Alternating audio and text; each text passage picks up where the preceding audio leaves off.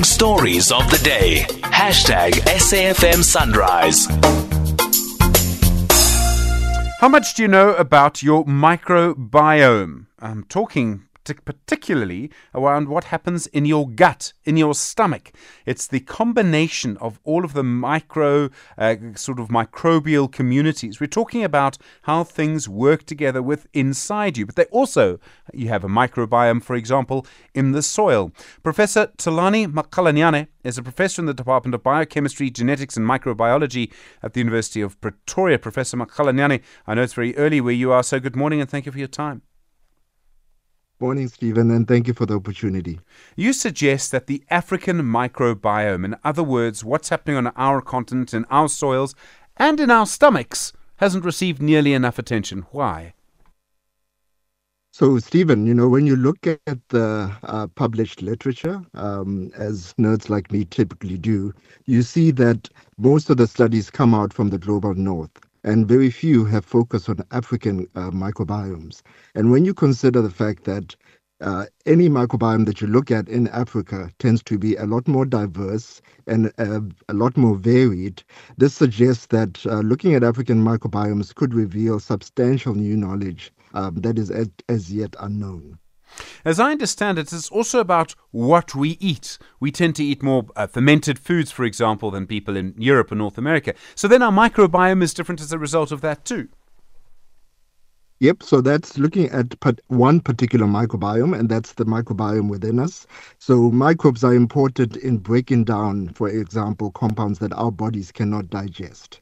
So when considering the fact that as Africans we rely more on fermented diets, the type of microbiomes would be much more varied compared to those of European populations. So when you think about the type of medication we consume, these tend to be tested on European populations with very different gut microbiomes. So how effective some of these medications may be, is somewhat questionable. So when you start to understand exactly how African microbiomes vary, you could then start a process of, tailoring medication precisely to our gut microbiomes. I mean, this is important because more and more we're understanding that we need to know a lot more about ourselves before we decide what we're going to eat and what medications we're going to take. And in fact, there are much more diverse reactions than we realized. So this shows how important it is to study what's happening here, right? Otherwise, the food that we eat and the medicines that we have won't have the right effect.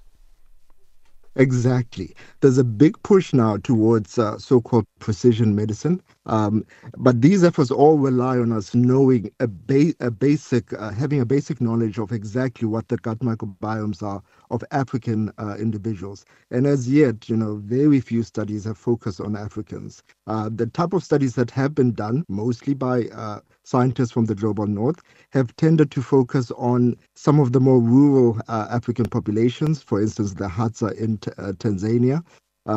But we know that, there's considerable diversity on the continent and we lack a basic fundamental knowledge of how our microbiomes are structured. Do you believe this is going to change? Is there going to be a lot more research on our microbiomes?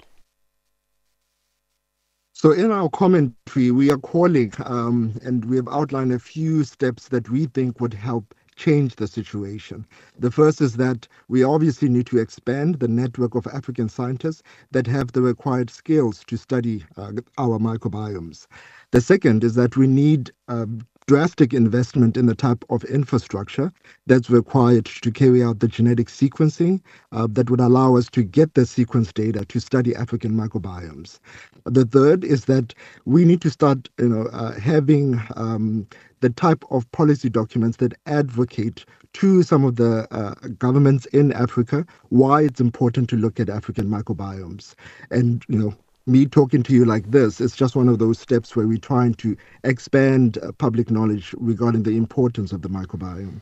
Professor, thank you. Professor Thulani Makhalanyane is a professor in the Department of Biochemistry, Genetics and Microbiology at the University of Pretoria.